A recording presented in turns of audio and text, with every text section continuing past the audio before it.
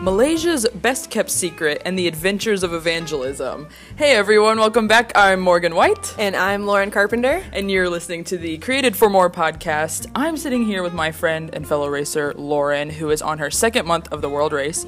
I was with her team for the first half of month 1 in Indonesia, starting at the beginning of her race with her, watched her team start to come together and experience adjustments, not only with life on the World Race specifically, but also with living in Southeast Asia, which is a very particular corner of the world. And yeah, now we're here in Malaysia. I'm not technically with her team. I've been doing different things with another team the past couple of weeks, but I do see Lauren and the rest of them almost every day because we're living in the same city, at the same housing arrangement, doing some of the same ministry work. So yeah, we've been around each other, but sometimes a few days pass and then I'll run into her in the hallway or something and be like, wow, I feel like I haven't talked to you in a while. But I could not pass up an opportunity to sit down with her and record an episode, something that we've talked about doing for a while now. We're going to discuss the work we've been doing with the organizations that we're partnered with here in Penang, Malaysia, share some stories, talk about what God has been saying, what he's been teaching us, and yeah, just sort of take stock in the happenings of month 2. So let's get into it.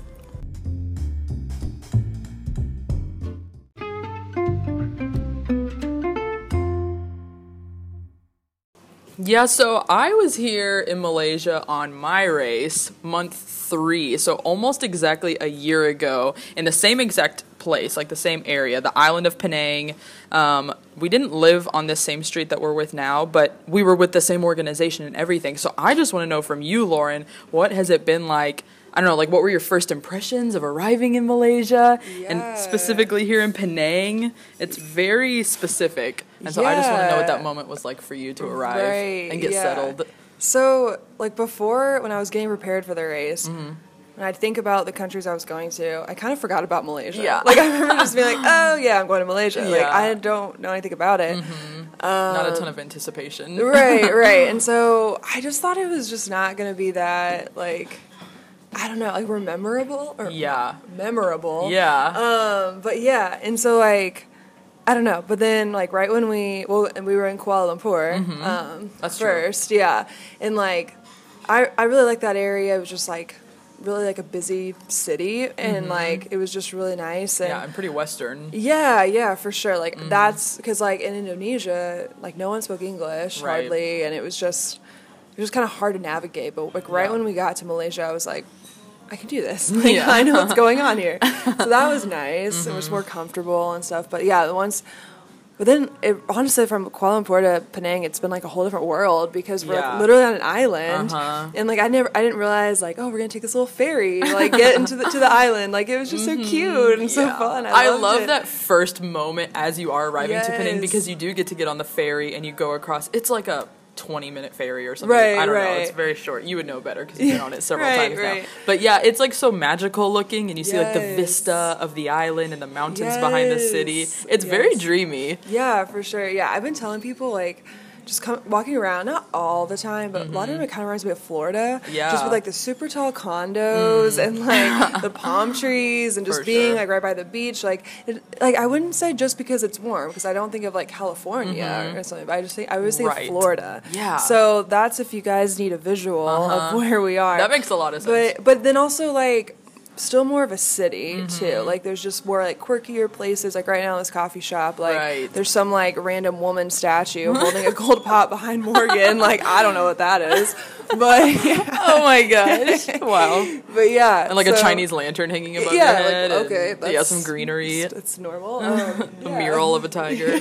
We are in the middle of a coffee shop right now. I should have noted that at first. So if you hear any commotion or anything, we found like a quiet-ish corner of the place, but just to give you the full effect of where we are, we're in a coffee shop. Yeah, so it's been cool. Another thing, I didn't know we'd be in an area, it's literally called Little India. Yeah. So I was thinking, which Patrick, a guy from Adventures and Missions, he was like, oh, this is where I got really excited about Malaysia, because little side story, he came to Indonesia and we got to have dinner with him. So cool. Yeah, and like, I still wasn't like that excited about Malaysia, and I remember him being like, oh, I'm so jealous, like, it is the what did he say? Like, it's a melting pot there. There's so many different cultures. And he's like, so you're just going to have the best food. And I was like, oh, okay, food? Like, I'm there.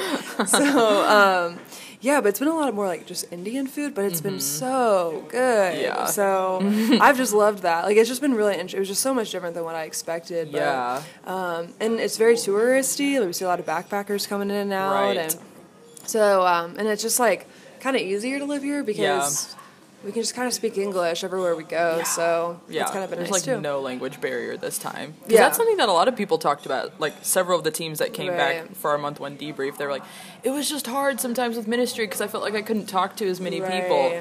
And there really is something to say about that, and that's hard. Sure. And God can work past those things sometimes, whether it's like providing a translator or like really sweet moments coming from each of you like stumbling through the other's language and like I don't know, there's something really nice and quaint about that as well, but it is very freeing. And with it being month 2 of just like that switch automatically of like I have more freedom to speak like and not have to worry about something getting lost in translation or anything like that. That's really nice. I was using Grab, which is like Uber. And I was ordering food and like it would send me messages of like updates, but it was all in Malay.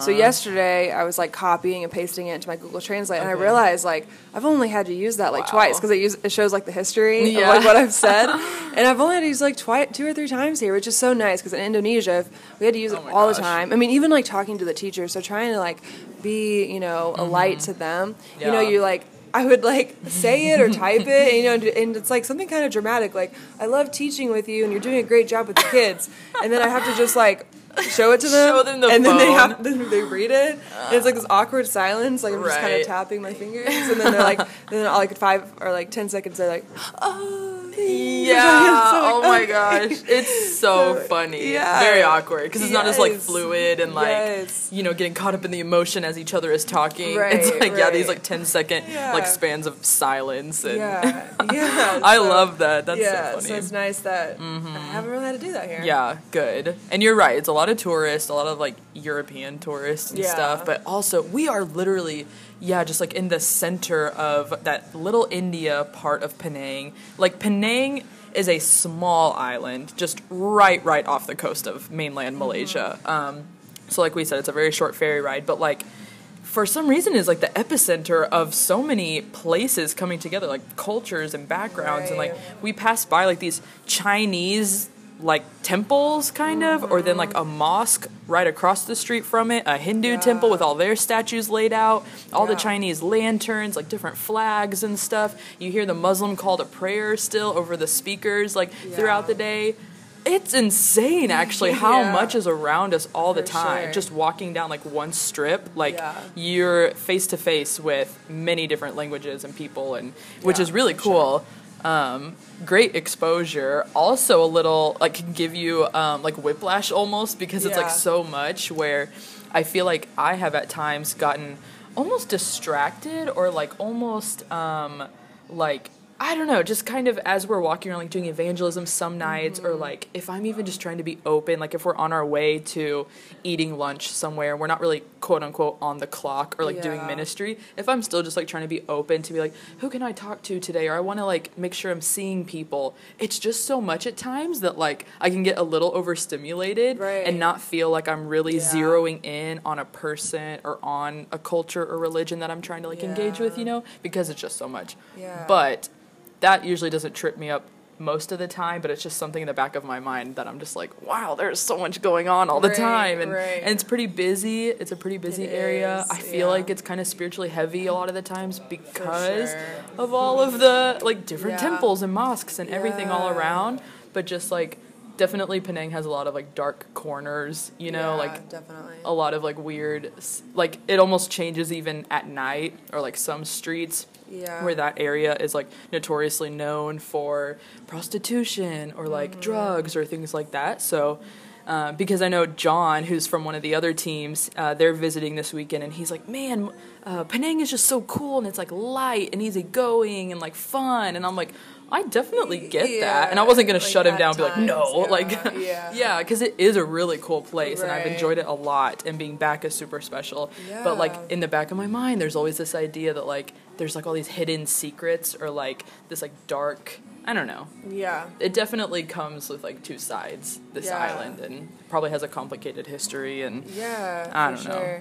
Well, I know for me, like, just you saying, like, how you're here again. Yeah, like, when I've thought about going on the race, it's kind of just like, okay, I'm going to these places for a little bit of time, and it's just now or never. Like, I'm not probably one and done. Like, I'm probably not going to come back. Right. But, like, for you, that's so, like, weird. Like, it's so cool, though. Like, what's that like? Like, just all of a sudden just, like, being back and, like, thinking, yeah, I've been to this coffee shop before a year ago. Oh, super weird. Very surreal. And, like, I never expected to come back. Right. I specifically remember having a conversation when I was a treasurer at the time, month 3 of my race. Me and the other team's treasurer were finding a place with Wi-Fi to do some receipts and stuff. And literally I asked her, I was like, do you think you'll ever come back to Malaysia? And she's like, no, probably not. She's like, do you? And I was like, nah, I don't think so. Like, it just doesn't interest me to come back. Like, I feel like this is enough time for me.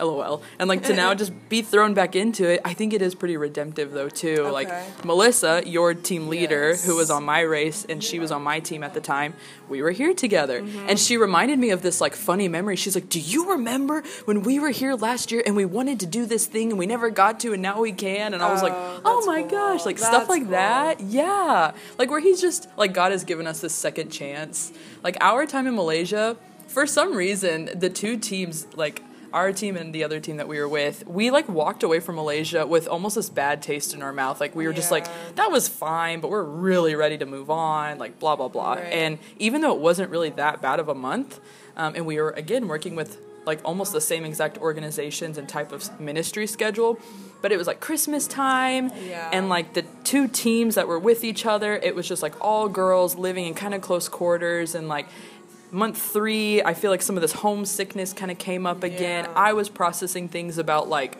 really feeling like a missionary, like, in a negative way, where I was like, I feel frumpy all the time. I feel like I need new clothes.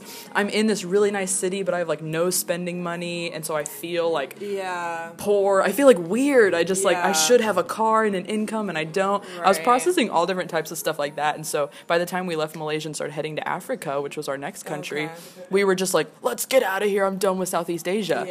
And then after a while, I would look back on it and be like, no, Malaysia wasn't that bad. And then now to be back here, and especially, like, with Melissa and just, like, other people and all of you guys, I think seeing you guys also experience it for the first time has given me, like, this fresh perspective of it too, you know? Because I come in with, like, some bias, you know?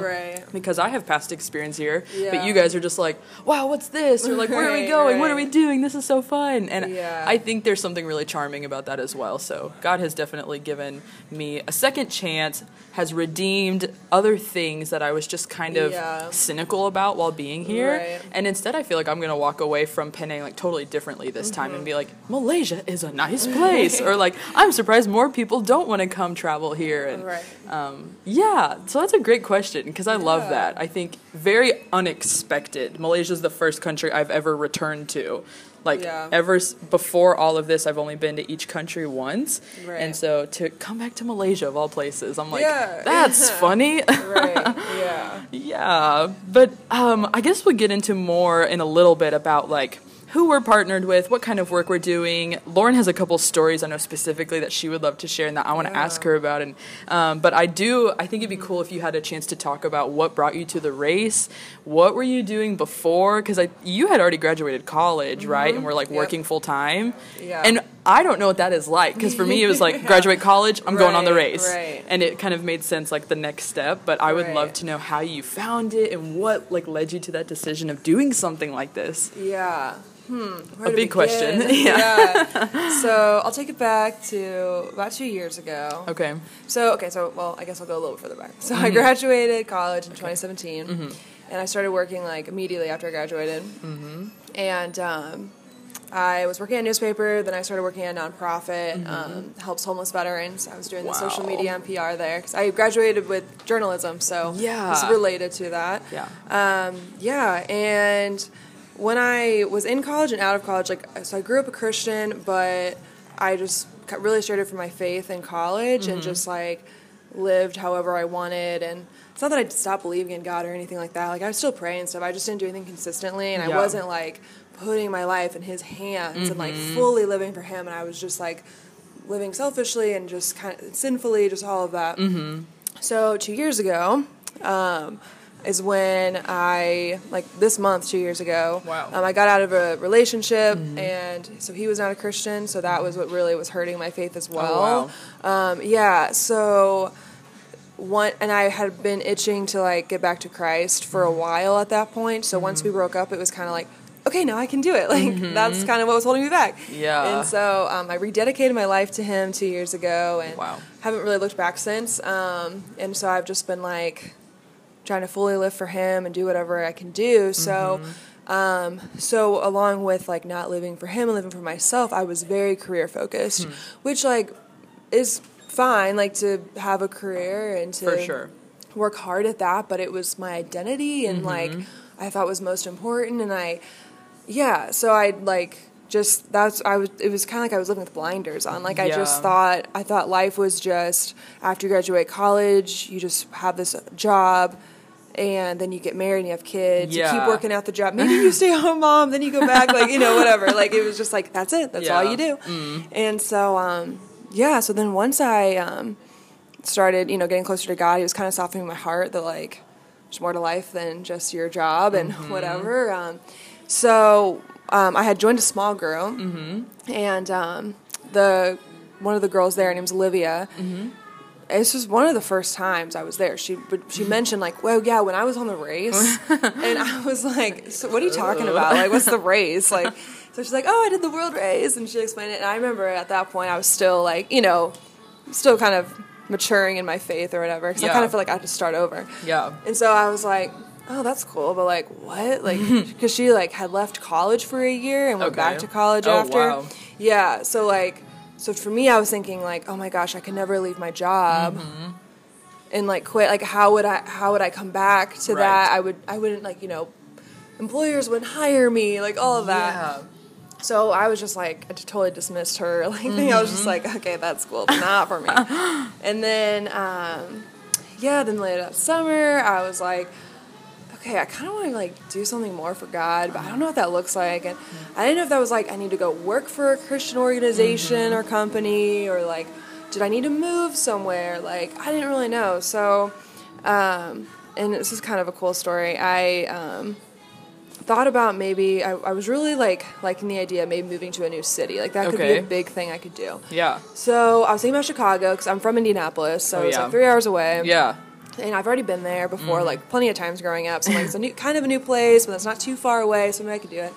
So one day I'm like looking at jobs on LinkedIn, and I just felt I had been on board for this idea for a couple of days. And I was looking at jobs, and I just heard no. Oh my gosh. And I like closed out the app, turned off my phone, put it away, went back to work. I was like, okay, I think that might be God. I don't really know, but I'm not gonna look into that anymore. And I never again looked into Chicago or anything like that. So I was still just like, okay, God, like, what do you want me to do? I just need to do more. I'm tired of just, I've grown up and lived in Indianapolis basically my whole entire life. So I was like, I just need to do something different. And at the same time, I was being shown the world race in different ways. Yeah. Like, I started listening to this podcast, and the blogger on there, the very first podcast I listened to, she mentioned how she went on the world race. And I was like, oh, that's cool. That's the thing my friend Olivia did, but I would never do it again. And so, so then I was just like, then a couple other ways I heard about it, and then so then a year ago, February, I was on my way to work listening to that same podcast. She mentioned the world race. And I think at that point I had kind of thought like that could be something cool, but I had not looked into it or like done any sort of planning or considering really. I just had like I think it just God was softening my heart to it. Yeah. And so just like okay. I'm just going to go to my office. I'm just going to look at the website. And right when I looked at the website, I was like, okay, yeah, I'm doing this. And so that weekend, I applied. Next week, I got interviewed. And at the end of the interview, they said I was accepted. What the heck? So here I am. Wow.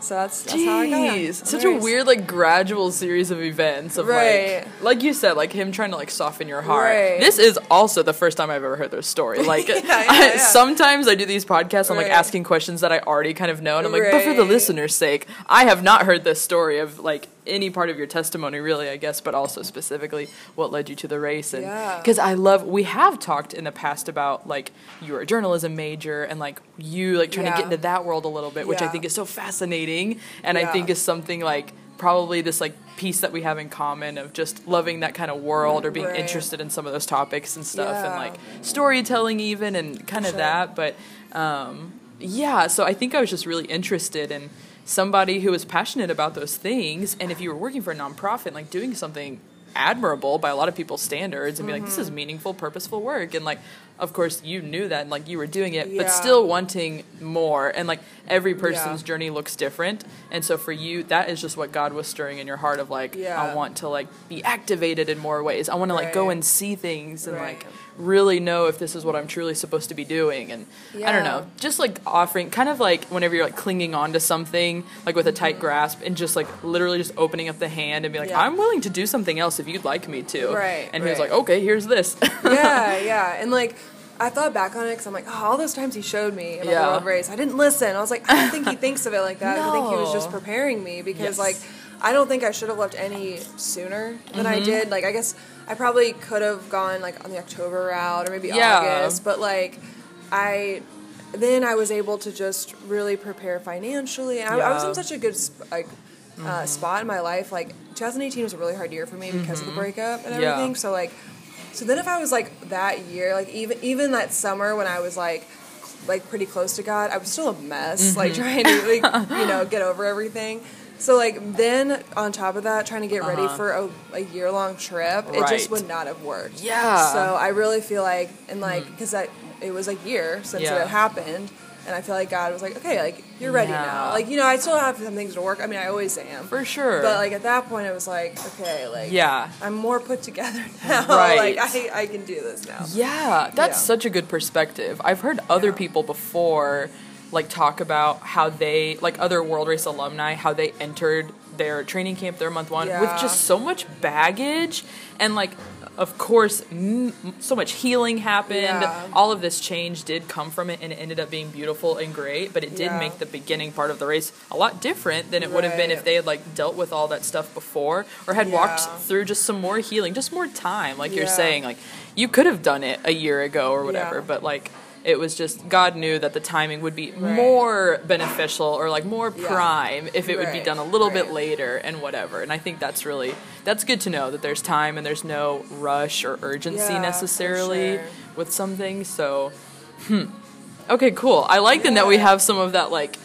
background knowledge then of why your heart was feeling stirred to even come do something like this. And I would say too, like my job prepared me well for this. Like I just like it's just cool to see just how God like was like orchestrating all this even when I wasn't living for him. Like he still was working on me and like helping me when I wasn't even doing anything for him, which I mean of course that's just how God is, but like it's just beautiful like how that's cool. Like he doesn't really need anything from us. He'll still work with us and you know help us and everything.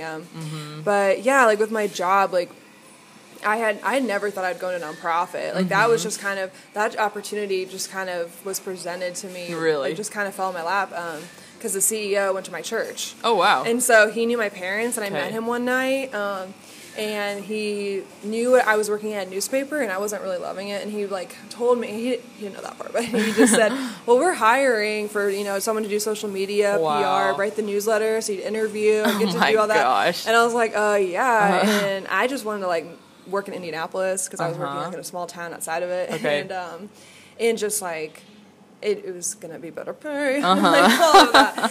So I was just like okay, and people were like, oh, like I didn't realize you wanted to go into nonprofit, and I was like, me neither. But I think just that idea, because then also I was in the fundraising department. Okay. So I knew some like good tactics of how to raise money and to put that onto social media to ask for money. And so that's what I had to do here, like just things like that. Yeah. And the other side too, like every month I interviewed one of our veterans. Okay. Sometimes they would be ones that went through our programs and are like set, housed, all of that. Some of them are still living in one of our housing properties, so they are considered homeless by the government. Okay.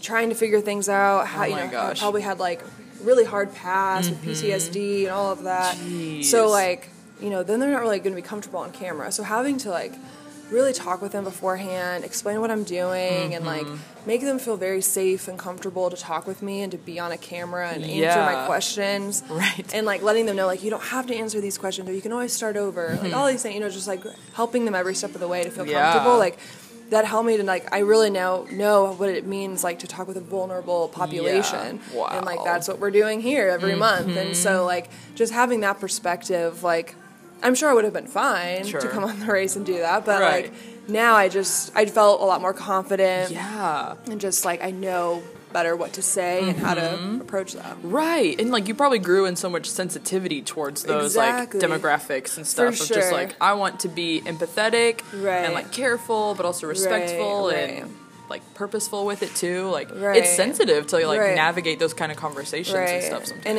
it's easy to see someone homeless on the street and just think like, oh, they put themselves in this situation, it's their fault, or if they have a drug history, all that, like just to blame it on them. But now when I've talked with these veterans to hear their whole story and especially for them too, because they fought for our country and then they got to this point. But so like it kind of does change your perspective. Like even here, like seeing homeless people on the street, like it's easy to think like, oh, they're probably doing something, but you just never know where they've come from. Oh, that's really cool. Wow. Because I remember one thing for sure over like the last year and a half of just sometimes becoming almost desensitized to how often we would see homeless people and just like people living in poverty.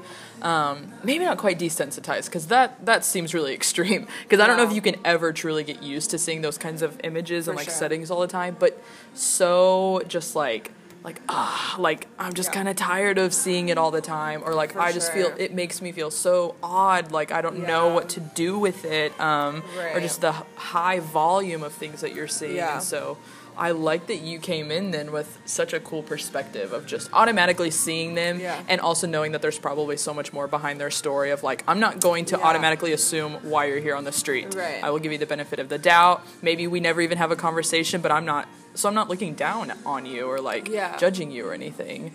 That's hugely beneficial because I think some people, it can take several months into their race to really find that kind of like perspective and stuff. So like you said, God was just already doing things in your life even whenever you weren't like really directly following him and like preparing you in like little ways for something that you're going to be doing, like what you're doing now. And just like when I look back, like I chose my college because my mom worked at one of the adult schools and it was free tuition. Wow. And like, but then with this job, it was kind of like, oh, it's a good. I just kind of like.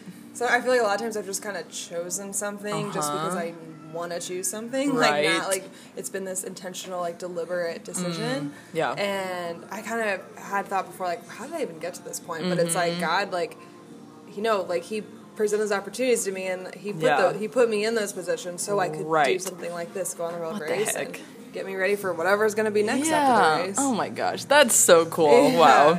I guess that's a good segue too then into talking about the ministry that we're doing here and how maybe some of these past experiences for you have been applicable to what you're doing now. Like I said earlier, our two teams are doing different things. There's some things that we overlap with, but you guys are also out on the mainland. For sure. And because I'm with this other team, and they've been working at Kawan, which basically serves the homeless community. And there's a soup kitchen that a lot of people will work back in Monday, Wednesday, Friday, I think. And people from like the streets and stuff will come in and get a hot meal. I think they even get breakfast as they walk in, and then it takes a couple hours for us to prep the lunch, and so then they get fed lunch, and they people from like the World Race teams or other volunteers can share stories and testimonies or like a message of encouragement to them. They sing worship songs, and the main volunteers and workers who are here every day and like are located permanently here and like from Malaysia, they know the native languages, and so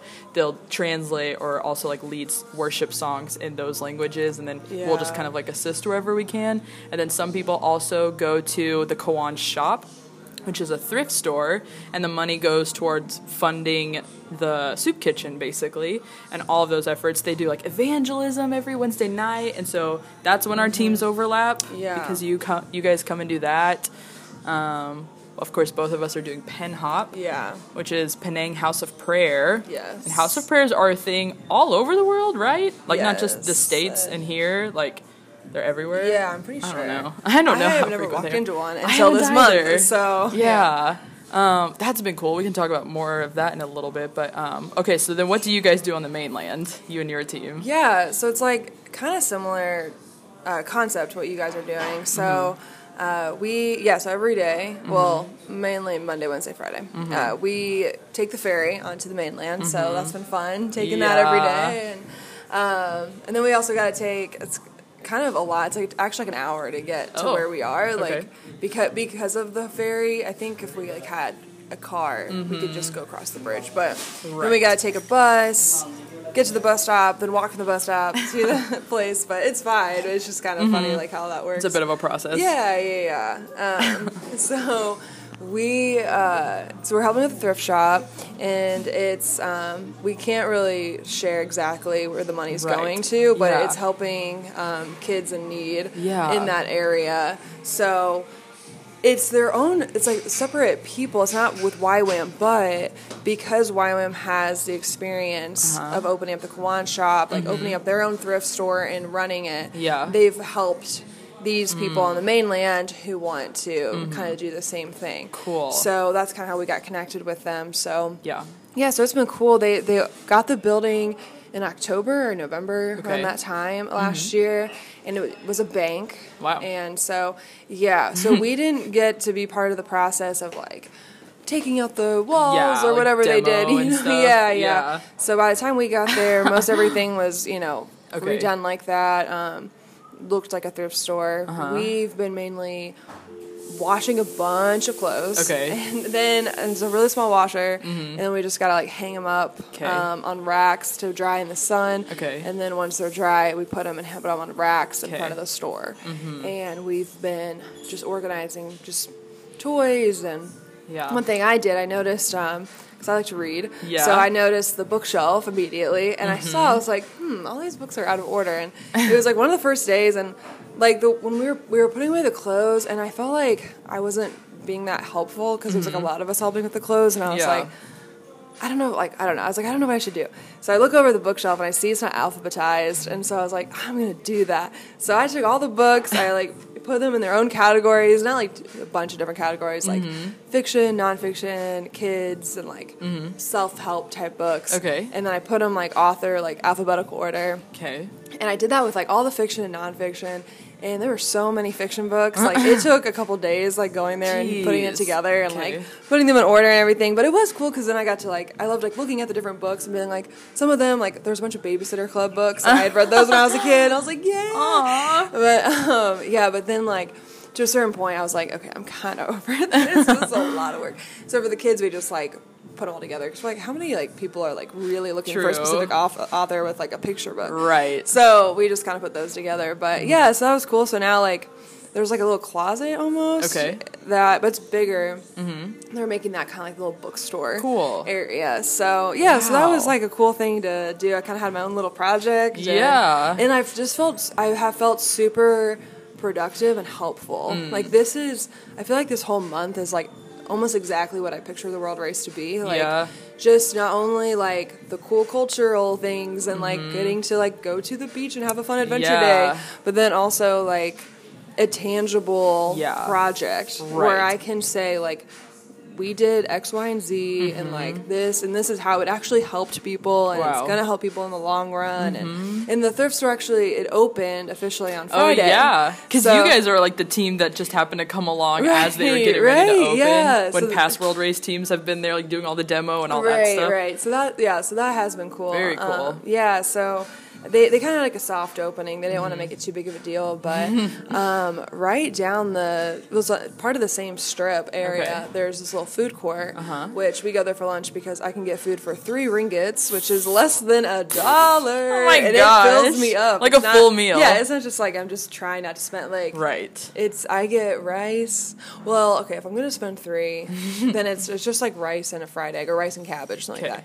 Which doesn't sound like a lot, but it's a whole plate. Like, you get to put it on yourself. So I make sure to pack on the rice.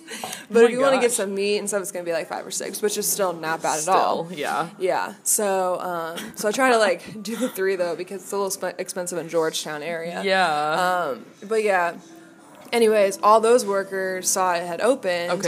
And so they were coming in and, like seeing it. One woman, she got a radio for 20 ringgits. Oh. And she called her friend and told her about it. She's like, you gotta come gosh. down. And yeah, like, it seemed like, they had a lot of business for the first day, and they had no advertising. Like, there wasn't even a sign that said the shop. Yeah, it's called Home to Home, by the way. Wow. Yeah, they wanted to call it New Life. Okay. But apparently, like, the town council didn't like the name. Okay. So they gave them a couple choices, and they chose Home to Home. Okay. So that's that works. Little side story to that. Wow. Yeah. Oh, I love that. You guys have been able to see it go from, like, before opening to now, like, open doors and, like, business coming in, helping finish things off that people have been working on now for a while, and you guys just getting to, like, cap off everything and make it official.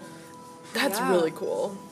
Okay, also then, with PENHOP, you were saying earlier, well, before we start recording, about how you've really enjoyed that. Yeah. And, like, so the Penang House of Prayer is a pretty decent chunk of our ministry. I think they're technically our host, while, like, YWAM and all of them are just, like, a secondary host, I guess. And so with them, we can spend up to, like, hours and hours in their prayer room. It's a pretty legit facility. It's been there for 10 years. Like, this year's their 10th year. It's really nice. They have, like, recording equipment and all of that. Like, they've got, like, a very official set for worship. And they do, like, lots of different kind of, like, projects and stuff, or, like, they like to zero in on, like, a social justice issue going on in the world and pray about it, and, like, bring in other, like, members from the community and stuff. Whatever. It's pretty legit is what I'm trying to say. And so we, as, like, a World Race team coming in, go and just join them in prayer and interceding and worship for, like I said, like, hours. Like, some nights, whenever they do that, what is, like, 3 to 10 or something? Tuesdays we're there for 7 hours. Okay, and then there's the Friday night burn, which is from 9 to midnight. Well, they do, like, 8 to 9 is the devotional 8 to 9 is the worship, devotional. and then 9 to 12. So it's 4 hours total, And, like, late into the evening. And literally, it's just kind of whatever you want to make it, except they do have prompts at the front of the room of, like, like you said, the devotional worship. That's the time where you can, like, study God's word and, like, worship Him through studying the Bible and stuff like that. So you'll see a lot of people with their Bibles out and, like, just studying or reading scripture and stuff like that. While there's usually soft music playing at the front, like somebody on an acoustic guitar or whatever, like a couple singers. And then after that hour mark, they switch over to a different thing of, like, full-on worship, and then maybe they'll take 30 minutes or another hour to be like, we're going to pray for this, and this, and like, more of, like, corporate kind of stuff. But really, even amongst all that, you can just kind of make it whatever you want it. So I'd like to know how your experience has been with it. I have struggled in different ways with it. It has not been the most... I think I went about it wrong towards the beginning, and, like, I don't know, just, like, caused myself to stumble at certain times or get, like, stressed or distracted and all these things. I've never sat down like that for that long to do something like that. Me neither. And so I think I went about it the wrong way at the beginning to where it made me sort of burnt out about it, or I don't know. But I'd love to know how it's been for you. Yeah, so there's definitely a difference for me, like, spiritually, emotional, all that, like, between the Friday night burn and the Tuesday worship. I've been having, like, really amazing times with the Lord on the Friday night burns. 7-hour thing for me is a little difficult. Also, we're encouraged to fast during that time, to, like, skip dinner.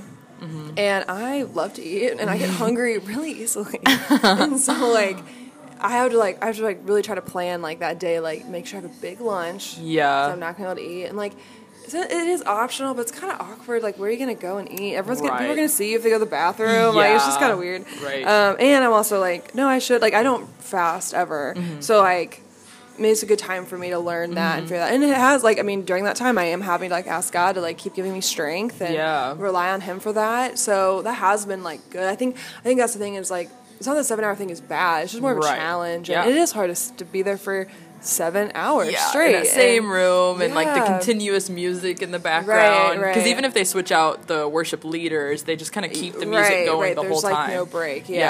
But I have, like, for the 7-hour, like, so it's like the first 3 are the devotional worship part, and then it's like worship with the words, they call it, and then it's the intercession. So I've kind of like tried to tell myself that, like kind of break it up and focus on like each section. That kind of helps me. Yeah. But and one thing I did though on last Tuesday was like at one point I just like wrote out all my different like dreams and plans for the next like 5 to 10 years. I just wrote in bullet points, and that was kind of fun to like kind of dream with God and kind of like, and I like have all this in my head, and it was kind of just like write it down, like tell him about it. So that's the thing too. It's like it doesn't have to just be like you're sitting there and reading, or you're sitting there and praying the entire time. Like you can write things out like that, and then after that, I like wrote out like prayers like specifically for the things I wanted to do, and But the Friday nights have been like really cool. So those like are just more. So the first hour, I'll just like read whatever I'm reading in the Bible at that moment. So like recently I've been reading Moses, so I've been just like going through that, and then I'll kind of write a little something of like what I'm learning. So it's like nice to have like dedicated time to like have a devotional with God.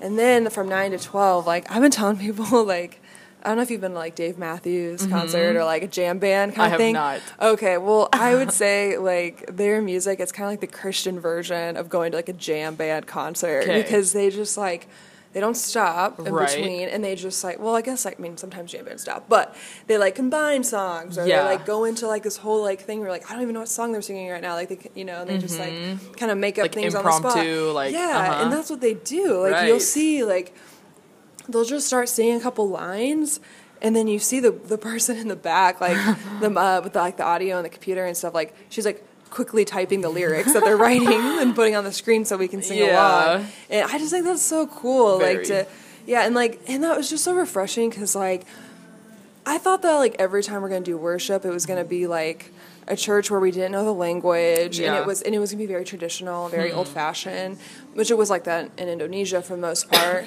Besides like a church we went to that was kind of like a mega church almost, but that was kind of cool. But all of it was in Indonesia, and we couldn't understand it. So like to have like this band where they're like so cool, and they're singing songs, a lot of it we recognize, like they sing some Bethel, and they sing some throwbacks too, which is cool. They sang like Heart of Worship last week. I was like, okay, I see you. Oh my gosh. But and like, so like being able to sing those songs in a different country is so beautiful. Like I was getting really emotional the first night, because it was just like, dang, like I get to like sit here and do this like in Malaysia. I didn't think of that. And so then going into like that first night, so it was February 14th, so it was Valentine's Day. Okay. And it was also the 2 years of my breakup, which I referred to that. And I have this all in a blog post, so this is public knowledge now of what I went through. Some of it. But, so I was thinking about that night. It was like, man, like, okay, so this time 2 years ago, we had, like, just broken up, and I was a mess, and I remember Valentine's Day was especially hard for me, and I went to a salon and got a pedicure. Okay. Because I knew I couldn't just go home that night, and I just remember sitting in that chair, and I was just, like, slumped down, and just so, like, had no hope, and, like, just so, like, it was just pretty pathetic. But, and I was like, man, like, I remember thinking that night, like, man, I just wish I knew, like, 2 years from now, you're going to be in such a better place. You're going to be in freaking Malaysia, worshiping with, like, these awesome people on your squad that, you know, that are going to, you know, be family for you. And, you know, I didn't know any of those people existed. You know, I didn't know you existed. Yeah, you know? And for real. Yeah, so I was just like, man, I wish I knew. But then also, they kind of choose, like, a theme for the songs, and that night was about, like, God's love. And it just, like, took me back to that time in my life where, like, it was so hard, but I was so close to the Lord. I just, because I had no choice but to rely on Him. Right. And so, so just, like, the songs, like, reminded me of, like, it was kind of like God, like, speaking to me through those songs and being like, this is how it was with us 2 years ago, like, just how I took care of you, and I was there for you, and how, you know, and I remember like one song was like, I'm sorry for going through the motions, and then it was like again about God's love, and I was like, that's what I was like the day I was saying that, and so it was just like, and it was like, I just remember feeling so close to God during that time, and I hadn't felt that closeness in a long time, intimacy, and that night I felt like I gained it all back, and so I remember just sitting there, and I just like, had like warm, fuzzy feelings, you know, I was just like, I feel so close to God, I just loved it, and like, and it was just such a, and it was like, helped me to know it was so necessary to go through that, because that was actually the next Friday. Then I was journaling about like that last Friday and how it was, and I felt like God being like, yeah, like, see, like, you needed to go through something like that, like the brokenness, you know, you needed to be broken in order to know how to like come to me and rely on me, and like, you know, and I mean, I wouldn't be that strong in my faith if I didn't have that time. And so, so it's just been so, I've had so many like different little revelations like that, you know, during the worship night. I feel like this past Friday I was more focused on like how, you know, I really need to surrender everything, because I do, like, I always think ahead, and like I'm type A and all of that, and so that's one reason I wanted to go on the race, because I wanted to be more chill and like easygoing, like be okay with like change and all that. So so like with, again, like writing out these dreams and plans that I have, some of them are pretty specific, and so like, you know, so I'm kind of like, something I'm kind of going through right now is like, first, like the balance of like not like being okay with thinking ahead, like planning ahead, being organized, but then not just like so focused on that you're not in the moment now, you're not present. That's a hard balance. Yeah, for sure. Because I want to be prepared. I don't want to just come off the race and be like, ooh, crap. Like, what am I going to do now with my life? Like, you know, be at square one.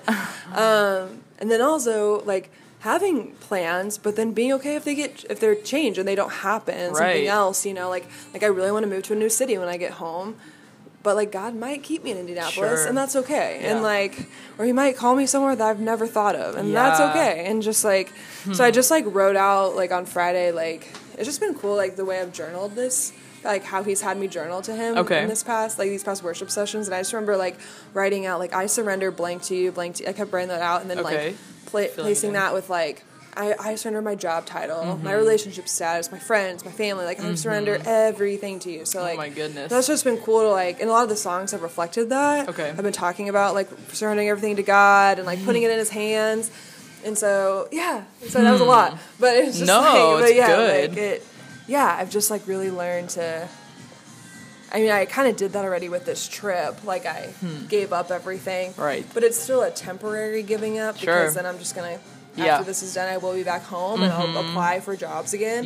But, like, still having that, like, mindset of, like, you don't have to give up everything, but being open to whatever God has for you. And, you know, you might have these set dreams or plans, and God might have something different, but he's got something better. And also, real quick, in one of the songs on Tuesday, and it was right after I wrote all these plans out, and I, like, started to have this fear of, like, oh my gosh, I'm so excited about these plans, but God might not, this might not be it. And I feel like I'm going to be really disappointed if this doesn't work out. So in the prayer, but I was like, but I also, like, don't want to just suppress these feelings and not tell God about it. So I, like, told him all about it. And then I was like, but if this is not, like, your plan for something different, that's okay. And, like, I'm going to be okay with it. And it was, like, immediately when I closed my journal, this song was saying, something about, like, I surrender it all to you. My life is in the hands of the maker of heaven.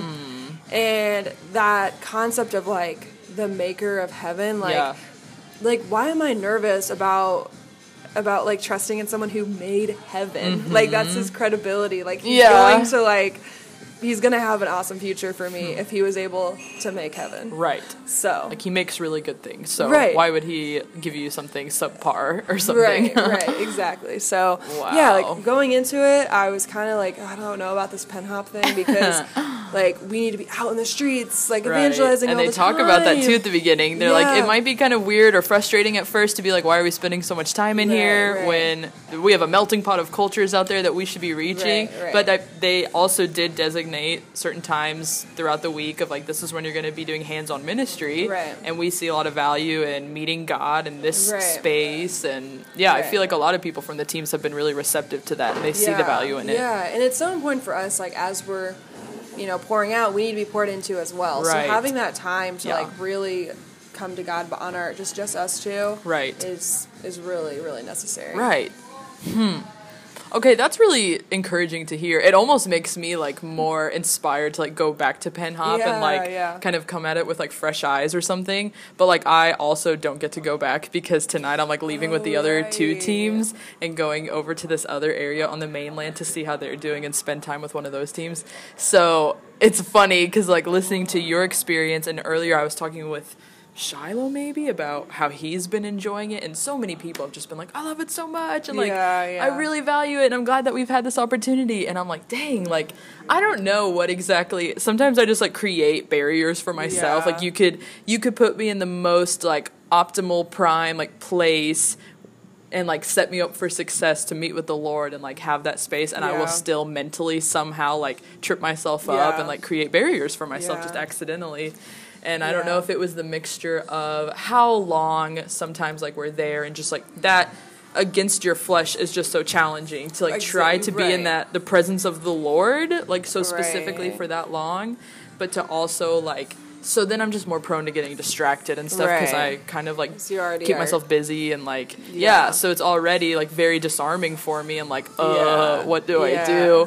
And then I was super into the devotional worship part and like really wanting to like be studious in those moments and like get in the Word, but almost in effect, especially with how loud the music was, and like, which that's fine, and like, but they keep it pretty loud, and like it is super continuous, like we've said, not a lot of like breaks in between the sets or whatever, and like I think I would just get so overwhelmed, like just so overstimulated and like very antsy or like stressed with just the noises and all that, and like people around me, and I would end up reading the same verse like over and over again and not be retaining any information, and just getting very frustrated with myself. And then sometimes I'd put it away and just like listen and like enjoy it and just be in the moment. I had to do that and that's really helpful.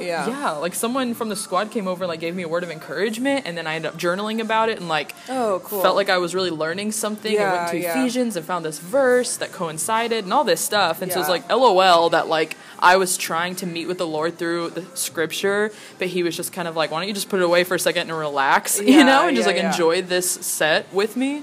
And then she ended up coming over, and then it like led to a bunch of other cool things. So I'm like, okay, like that's a good humble reminder of like it doesn't have to look a certain way, and I don't it doesn't have to look a certain way.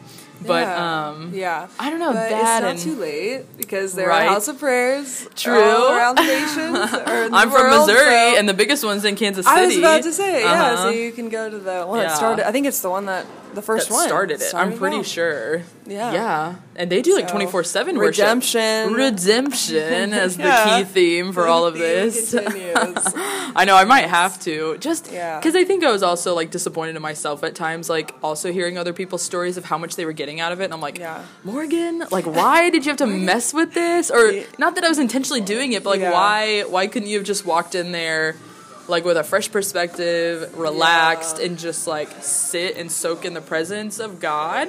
And that's just like hard for me to do sometimes, to like quiet my mind and to pretend like no one else is around, because I get if I'm like worshiping fully, I love to like be either by myself or like way in the back of the room where no one can see me. So corporate worship sometimes is really hard because I'm just very aware of everyone around me, and that's a hurdle that I need to also just get over at some point too.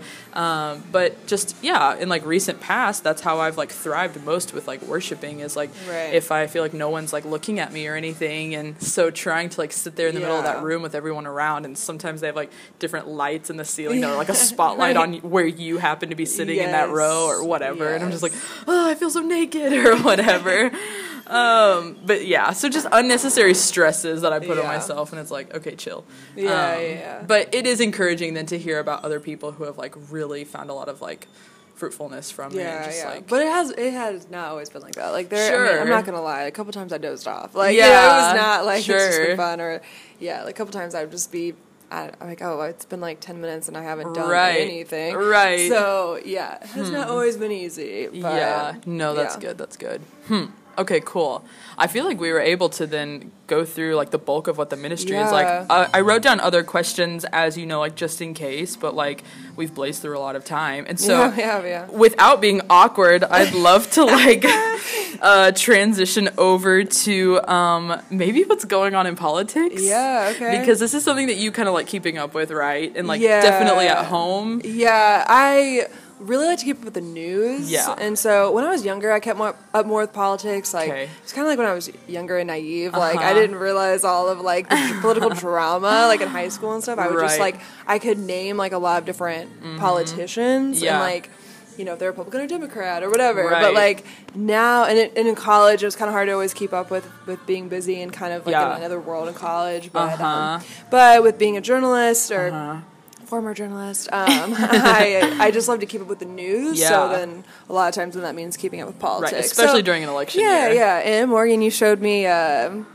I'll tell you what. So I've been listening to that a little bit, and so that's been helpful. Like, some of the time I'm like, I don't know what they're talking about, but I think if I just keep listening to it, like, it's hard to catch up. Yeah, like I'll kind of, you know, understand the lingo a little bit better. So I'm glad you like that. Shameless plug for the I'll Tell You What podcast with Chris Starwalt and Dan Perino. Yeah. That's like literally one of the main ways that I keep up on the race. Available on Fox News.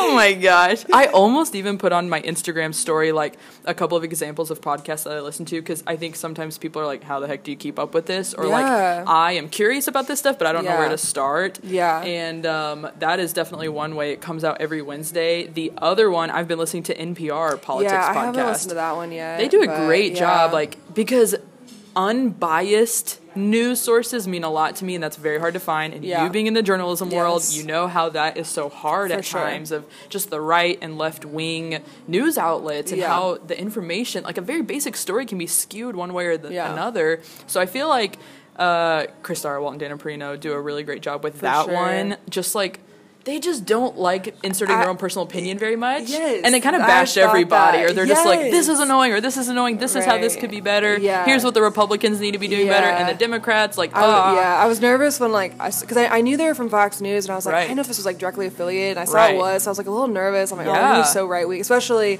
because it's all about the Democrat, like, the race right now. So, like, I was kind of nervous they're just going to, like, bash on them, but, like, honestly, if I went into it, and I didn't know who those two people were, it was through Fox News, I don't know if I would know that they're Republicans. Good. I'm glad. So, because I tell people about it sometimes. They're like, oh, it's with Fox News. I'm like, okay. Exactly, Every news outlet has their good and bad guys. Like, you know? For sure. And then NPR, I think, is very similar. They just, like, they come out with a new one every weekday, I'm pretty sure. Maybe even one or two a day of just, like, different topics and stuff. So the NPR Politics podcast is, of course, about currently really the election happening in the race right now. Is that one every day too, or just weekly? That one's every day. Okay, and cool. Much shorter episodes of like 15 minutes. Okay. And they bring on like 4 or 5 people. Keep up with. Yeah, very. Yeah. That's like helped a lot of giving me little snippets, and then I like listening to I'll Tell You What for Chris Starwalt's brain. I just like listening to him talk about things. Yeah. That's if I want the really in-depth kind of commentary, because he's just super fascinating to listen to. Where NPR gives you just like,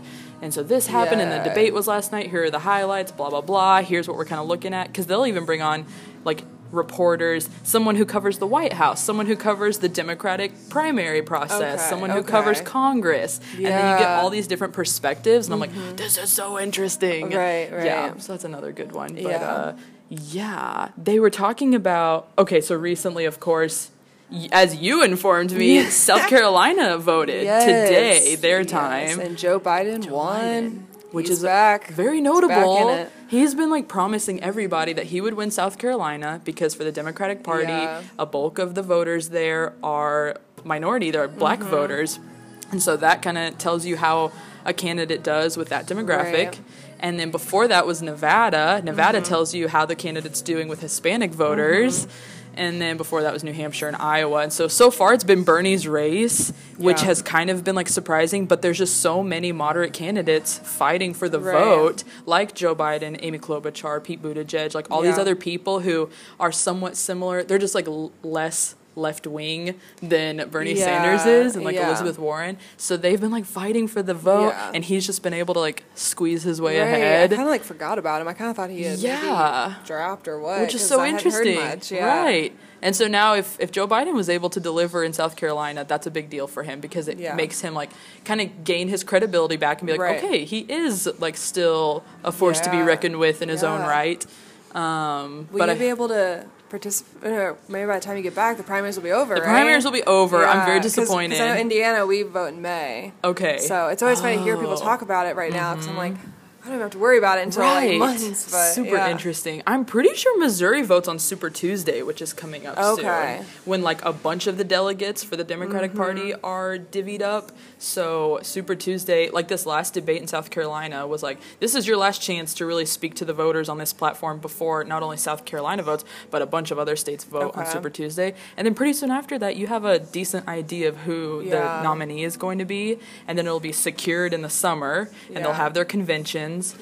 Which people are wondering if the Democratic convention is going to be a contested convention where like the delegates kind of pull a little switcheroo and they're like, actually we're nominating this guy even though the other guy has like gotten the majority of like votes or something during the primaries. The primaries are super weird, and Chris Starwell on that podcast, he like hates the primary process. He thinks it's so like obnoxious and just drawn out and like dramatized and like a spectacle, and I could see why he would think that, but for sure. I do get to go back then before November, before the general election, when you guys will be like coming back. That's something I'm trying to work on though, because I always think it's so important to vote. Like I don't know, I don't vote a lot of times like in local elections just because, well, I haven't been like committed to a city in a long time because I've been in college and I was in a different city then, and then now I'm back and my apartment, I've changed it with leases, and like I'm in Indianapolis or I'm in Greenwood or whatever, and so so it's kind of been hard for me to keep up and like actually really vote.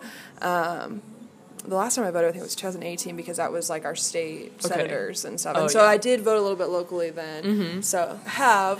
But I think it's so important, though, to vote for president because like that's who people are complaining about, or they're going to like whatever, you know, like have the biggest opinion on. So I'm like, okay, well, go out and vote then. You cannot have an opinion if you don't go out and vote. And so I have thought about it for a while. I'm like, oh my gosh, like, it's so weird that I'm not going to be here to vote or really be, like, I'm not going to be in America while all this is happening. And I just feel like 2020 is going to be a big year because everyone is so passionate about Trump, you know, whether or not you like him or hate him or whatever. And so, like, I just think so many people are going to come out and vote. And so it kind of sucks to not be a part of it. But I keep getting emails about, like, if you are out of the country, you can apply to vote. So I found the application. An absentee ballot? And I need to apply. And I did that in college for the 2016. So I was able to vote. So I'm hoping I can try to do it here. I just don't know, like, if I'll be in Zimbabwe or Zambia by that point, and so I don't know like how it was just weird. I'm gonna make at the end of the race, and so I really hope I can vote and to participate and be part of it still. So I'm hoping I can maybe try to print it out here this week, just because here it's just there are a lot more like native English speakers here, and kind of like can kind of help me better with like printing and sending something out and understanding like that.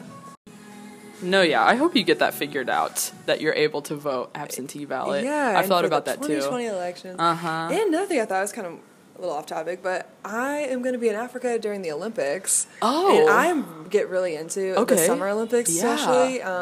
So, I mean, I couldn't, like, tell you right now all the different, like, people and stuff, but, like, I just, like, I watch a lot of it. Oh, it's so fun. And I guess I could maybe tell you a little bit more about the athletes, probably than the average American, but probably. So I get kind of obsessive with, like, different topics or things. So, like, the Olympics, I can get, like, really, really into. So I think we're going to be in Swaziland during that time. And I don't know if there's going to be any way that could be hard. I have to have, like, some app for Wi-Fi. I can like check it or whatever. So you get a good SIM card or something. Because I love the gymnastics part. That's my favorite, and swimming too. So it'll be hard to not be a part of that. It's kind of weird. So it's a big year to be out of the country. It really is an election year, which is always whenever the Olympics are. And people talk about too, like about how, like, I don't know, if you were able to pick a time back in history to go back to when something major politically was happening and you'd want to witness it, like, what decade would you go back to, whatever? And people also often talk about how right now we're living in those moments. For sure. Like, with this whole spectacle of, isn't it so weird? And you're thinking about Trump as president and the 2016 election, how, like, crazy that was, and now what's happening, too. And I don't know, just very... We're, like, living in times that people are going to be, like political analysts, historians will be, like, studying for a long time. Like, our kids will be hearing about this in school, and then they'll be, like, come home, and they'll be like, okay, so what was it like for you? Because, like, I do that with my family. Yeah. I love that idea. Yeah. Because sometimes we can also get too caught up in the moment and be like, this sucks, and like these are like the hardest political times we've ever been in. And then you actually need to have that historical perspective and be like, well, freaking what about the Civil War, like the 60s, or like all these things, and it's like, okay, we can relax a little. Like, you never know how anything's going to turn out. Too. Yeah. It's funny, too, what they choose to highlight. Like, it'll be interesting to see, because there might be some things where we're going to have no idea what to even say about it. Very true. Know. Because I watched the CNN, like, documentary, the Decade documentary. I love that. Yes, and there are some things where I go back and I tell my mom about it, and they make it act like, you know, everyone was affected. Everyone was talking about it. And she'll be like, I don't even know what you're talking about. Or she'll be like, oh, I heard about that, but I don't really know much. I'm like, are you joking? It's crazy. So there's going to be some things like that where our kids are going to be like, wasn't that like the biggest thing? Like, no, it was not. Yeah, because whenever... Man, that seriously speaks to so much, because whenever you watch the news now, or like you're kind of keeping up with what's happening in the election, or with some sort of like tragedy that's happened, like a natural disaster, or like some sort of scandal or anything, like you can get so wrapped up in it, and then media is also like feeding into it a lot. But actually, if you go talk and have a conversation with your average American, they might not care as much, one, or two, like, they don't really have, like, a big opinion, or they're much more, like, they're not really super radical about it one way or the other, and they actually have a pretty well-rounded perspective, and, like, I think it magnifies everything so much, and then, like, in 20 years, like, people are going to be like, I don't know, it wasn't that big of a deal, or I wasn't really paying attention, like, while it was happening, and I think that's just a good, humble reminder, because I'm guilty of that too, with like me trying to keep up with it even like overseas, and think about all these things that I'm caring about, so everyone else should care about it too, and it's like we also need just like regular people doing their thing, their part in the world, and like if you want to sit there and like, I don't know, like unfold everything and like study it a bunch, like you can, and if you're passionate about that, great. But like if everybody was concerned about all this stuff all the time, no one would ever get sleep, and like everything would be way more hectic. The majority of Americans live regular lives and like don't care about some of this stuff. My brother, well, he just proclaims, I don't read and I don't keep up with politics. And like part of me, like, it kind of annoys me that he's not passionate enough, or he doesn't want to go out and vote, and those kind of things. But then it's also like, it's kind of nice, like, that he just doesn't know about it, because like, he just lives his life, and he doesn't have that burden. But I mean, but then it's also like, okay, how do you not care about our country, and like, you know, there's a balance, because I does care about our country, I led a talk at our final debrief, like trying to encourage my squad as we were about to go home, like to care about these things, or just like how to live out God's calling on your life, like within the context of whatever you feel called to do, but like caring for your country and being like a good, responsible citizen. So like, I always do have to sort of remind myself to be like, it's great to express your passions and to like interact with your own passions and like what God has been teaching me and like how he's allowed me to keep up with these sorts of things overseas, and I feel really confident to go back into the States and do whatever, like career-wise, but like to not push that stuff onto other people, and like if they're interested in it, I want to like help explain stuff to them or like nerd out with them or whatever, and I do think it's healthy that people are at least participating and involved to some extent, because they're just like, we are stewards of the U.S. and we're stewards of democracy and all of these things, like the blessings that God has given us as American citizens, but it doesn't mean that we all need to be like political science majors and like studying the election all the time and keeping up with everything. Like we all have our own roles, but we can also all, and I think we just each have our own like sphere of influence and like an inner circle that we are also impacting. So not everybody needs to like go speak at their town halls or like, you know, like go work in a senator's office and make a difference. I just like to encourage people, like, what kind of conversations are you having with your family and friends, the people you work with, and are you making a positive impact in your sphere of influence? That's all I really care about in the end.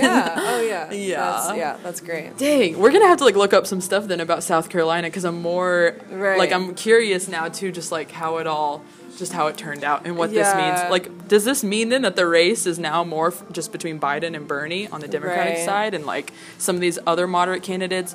I'm assuming eventually that they have to drop out soon. Right. I would think by now it would have narrowed down a lot more, but they're just like hanging in there. And I remember that That's in frustrating. 2016 too with the Oh my Republican gosh, side. Like people just I remember hanging I was on. like Marco Rubio and Ted Cruz. Like you just Yeah, gotta accept guys, it. Like just yeah, because I remember when I actually for Indiana. Because it was in May, so it was like later on, and I remember, I actually think Ted Cruz won. I don't think Donald Trump won, but I think Marco Rubio was still in it. 'Cause I think I voted for him because I was like more okay with him. Like he seemed a little bit more like modern, like so chill. Yeah, chill for sure. That was actually the word I was thinking. Yeah, and so.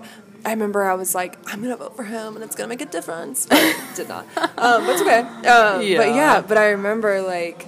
It's just funny now, like thinking like why did some of them just hang on? But I get like they want to be committed and they gotta they gotta make a fight. And they have their supporters who are like really relying on them, and I guess really technically you don't know how it's going to turn out, and you always have that wonder in the back of your mind of like if so many people just like turn to the other candidate, like we don't have to choose the one that we think is going to win. Like let's all band together and really vote for like this third party guy or like the underdog. Like it doesn't have to be this way. Yeah, but it's and hard. That's what they were on. I'll tell you what. That's what they were talking about with Bill Clinton. Like when he first came in, people were like, "Who is this guy?" Yeah. And he ended up winning. So it's so just weird. Yeah, like you just never know. So that's probably what they're thinking. Right. And, and if they want to, run again, they got to make a name for themselves now. Very true. 'Cause that's what I was kind of surprised at when Pete Buttigieg. I cannot say his name. You said it right. Well. I feel like I really Boot edge. Because so there's this guy, you might like him. Okay. His name's Adam Wren. He used to be one of my professors in college, but he writes for Indianapolis Monthly and he's done like Politico and all that. He's a freelance journalist and he's really focused on politics and he's really following Pete's campaign. Like he goes to like all the different things. Oh my gosh. And, so I follow him on things, and at one point I heard him I saw him spell out his name and he put it like boot edge and put the dashes in between, so that's what I see in my head every time, so I'm like Pete boot edge but I kind of caught that. I kind of caught like the separation that you made, but it's helpful. People are like, for sure. His last name, wow. So Mayor Pete, like he's the mayor from South Bend, Indiana. Like I didn't even really know who he was, like maybe not until like a year before he started running, because then because he's he's gay, and so he's very young. So he, that's he's what very he's notable. getting. That's what he was getting known for. Right. And so I remember, I think it was when he came out. Maybe is when I was hearing about him or something like that. I can't remember. Interesting. There was something that happened in South Bend where then in Indiana more people were hearing about him. All right. And so and then he was on Jimmy Fallon somehow, and then I think it was because he was on Jimmy Fallon, they were like, he might be making the announcement then that he's running, or pretty soon he's going to be. And that was kind of why he got on there. Yeah, to kind of that publicity. And I just remember thinking, why is he just going from mayor to president? Why isn't he trying to do, more, going up more in the state? I don't know how that works. I know. But it's just funny to go from mayor of a small city. Yeah. To try to go to president. Right. So I'm proud of him, for how far he's gone. It's very respectable. But so I definitely think we're going to see more of him. He's 39. Right. He'd be the first millennial. 37, 37? Yeah. Dang. He's a millennial, and he is a veteran from the war in Iraq or yeah, Afghanistan or all whatever. those things. Yeah, he's very distinct. Yeah. Obviously married to a man. There's so many things that kind of set him apart from your average candidate. Yeah. Because this time around too, in this election cycle, there was a large majority of senators and members of Congress running for president. And the last time I heard some statistic one time that it's been years since we had a president who came from Barack Obama. Before that, though, it hasn't happened very often. So we always get all these senators and stuff who run for president, but it has, in our recent history, it hasn't happened that many times. And so with him being a mayor, it's also okay, do you actually have executive experience or experience in Washington, because he's an outsider and really prides himself on that and all these things. And he gained a lot of momentum at the beginning because he won Iowa, which we've talked about off the podcast of why that's kind of a big deal, and just the momentum that you get, the recognition, all of that. And then came up really close to Bernie Sanders in New Hampshire. Yeah. And then Bernie has just been able to, like, catch wind in Nevada and all these things. So now with South Carolina, I'm super curious because also the Democratic field started out really diverse, young people, minorities, and now it's like a bunch of old white guys, and then Pete Buttigieg, Amy Klobuchar, like still a couple of like different ones in there, but it's like, how did we get to this point? Like, it's just super interesting. So I am curious how the field is going to narrow as more of these states vote, and just like, I just wish that the moderate candidates would kind of coalesce around somebody. Right. Like, okay, we're going to step back because realistically we don't have a chance. Right. So, like, I would rather so-and-so win than Bernie Sanders, or so-and-so win rather than Trump whenever we get to the general election. Because people really are asking themselves, the Democratic Party does not really back Bernie because he's so different. They would 100%, I think, back Joe Biden. But the idea of Bernie going up against Trump in November really worries the Democratic Party. So they're like, kind of an automatic win for Trump. It would be super hard for Bernie to be able to pull through with that. And in a lot of ways, they're kind of similar. They're supporters. Like they're opposite. And then they like run on this same vein of like anger and like going against the establishment and like all this stuff, just in two really different ways. But like that's interesting. Their stories are really similar, and like what they this like vision and this push, the inspiration behind all their words. I mean, like 70s. They're freaking old as the hills. Yeah, they're like these old rich white guys, and people were tired of that this time around. And it's like, but it's happening again. It's freaking happening again. And I'm like, okay, we're close, and change is happening.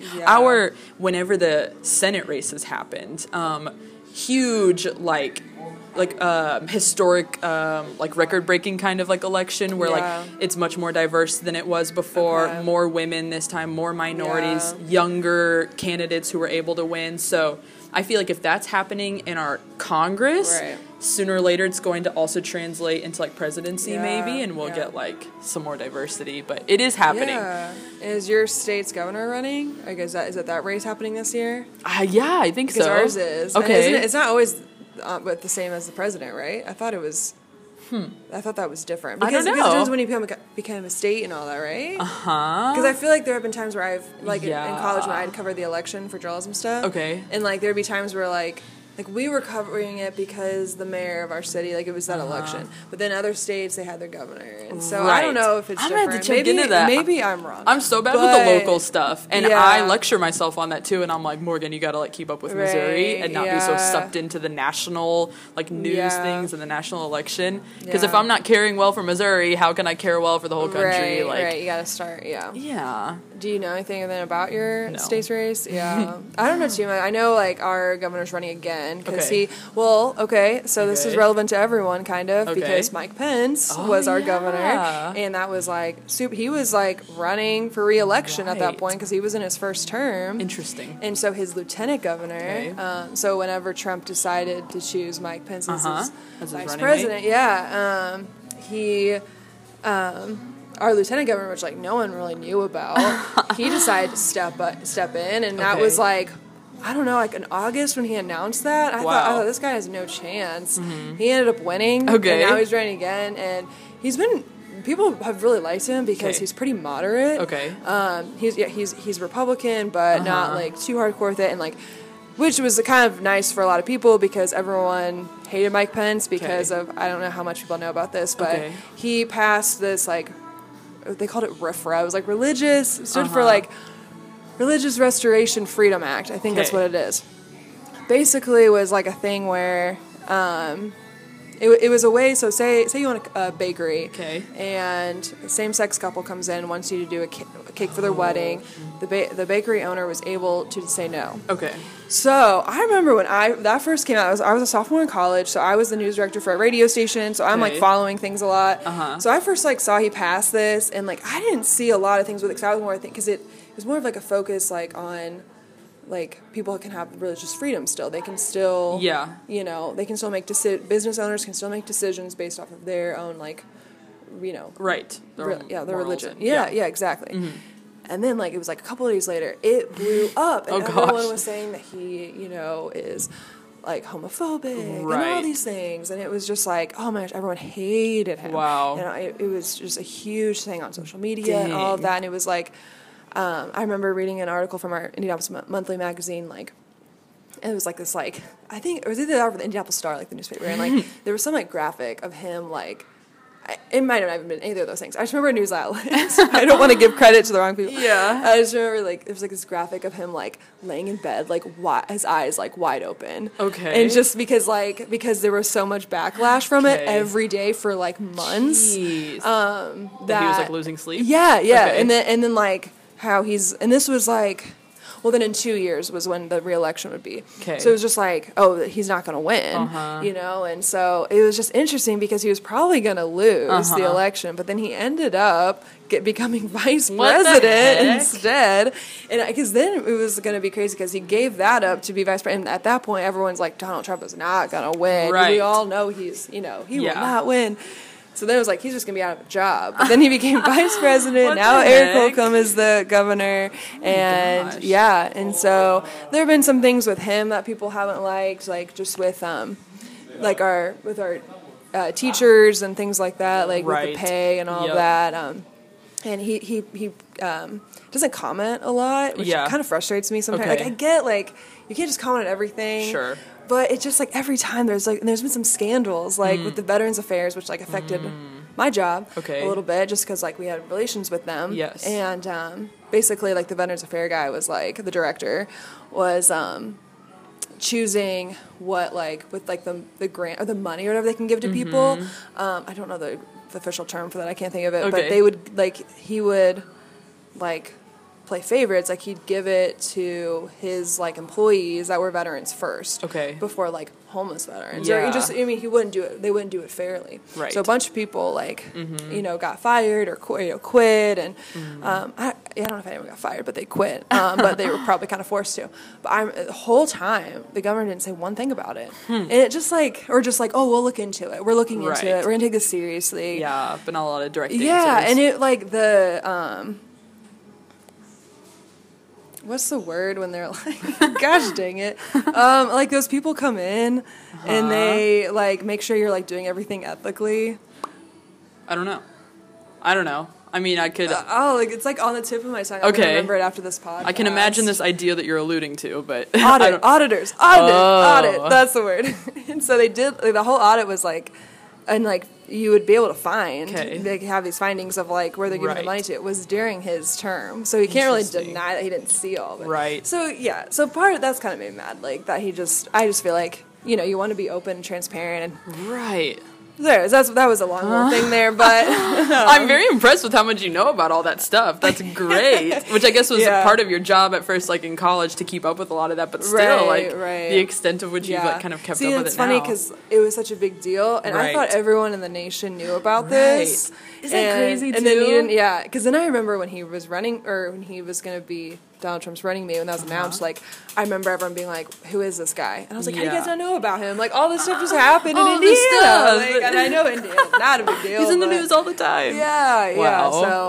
So I don't even know if anyone, Democrat, like, has like announced anything. Maybe they have, and I just haven't paid attention. Because it's probably going to be Holcomb again. But that's why I was curious, because I've tried to follow I'm going to have to brush up on Missouri. So if anybody listening to this has any insight on what the crap is happening in Missouri, then maybe send it my way. I'll have to like do a little Google search or something. I don't know if anyone from Indiana is going to be listening to this. So they'll be like, surely. We're going to get the word out that Lauren Carpenter was on the Created for More podcast. And if you have stuck around for this long, thank you so much. No, to the both of us. I feel like if you put a journalism major and then a political science person in here, like, and there's so many things I'm like, I should have mentioned this. I know. Well, like, we could have gone forever. We should have just had like a part 2 of the episode just for like the election and politics and stuff, which makes me so happy. I like these kind of conversations like fuel me up. It's like almost a form of rest for me in the midst of ministry. Which is so funny. But if you've hung out for this long, then thank you so much for nerding out with us on these topics. Yes, thank you. And maybe check out those 2 podcasts that we mentioned, just as a great way to keep up with what's happening. Or, if this is one of your sources for keeping up to date with what's happening in the election, well, then I'm sorry, because it's not very consistent, and I don't know. I like doing this stuff at the end, but it's obviously not the most descriptive explanation you could get of what's happening. Just like turn on your TV and you'll hear other reporters screaming at you of what's happening and all the chaos. But okay, you had also referenced a blog that you wrote. Share your blog site name in case people want to read your blogs. Sweet. It's my World Race blog. Right. Yeah, so it's laurencarpenter.theworldrace.org. And I do try to update it a lot. And cool. I also, since I'm the story leader and since I have background in making videos and telling stories, I'm trying to focus on making videos of my other teammates and just other people and just like highlighting our ministries and stuff. So you'll see a couple of my teammates highlighted on there so you can kind of get to know our squad better. Cool.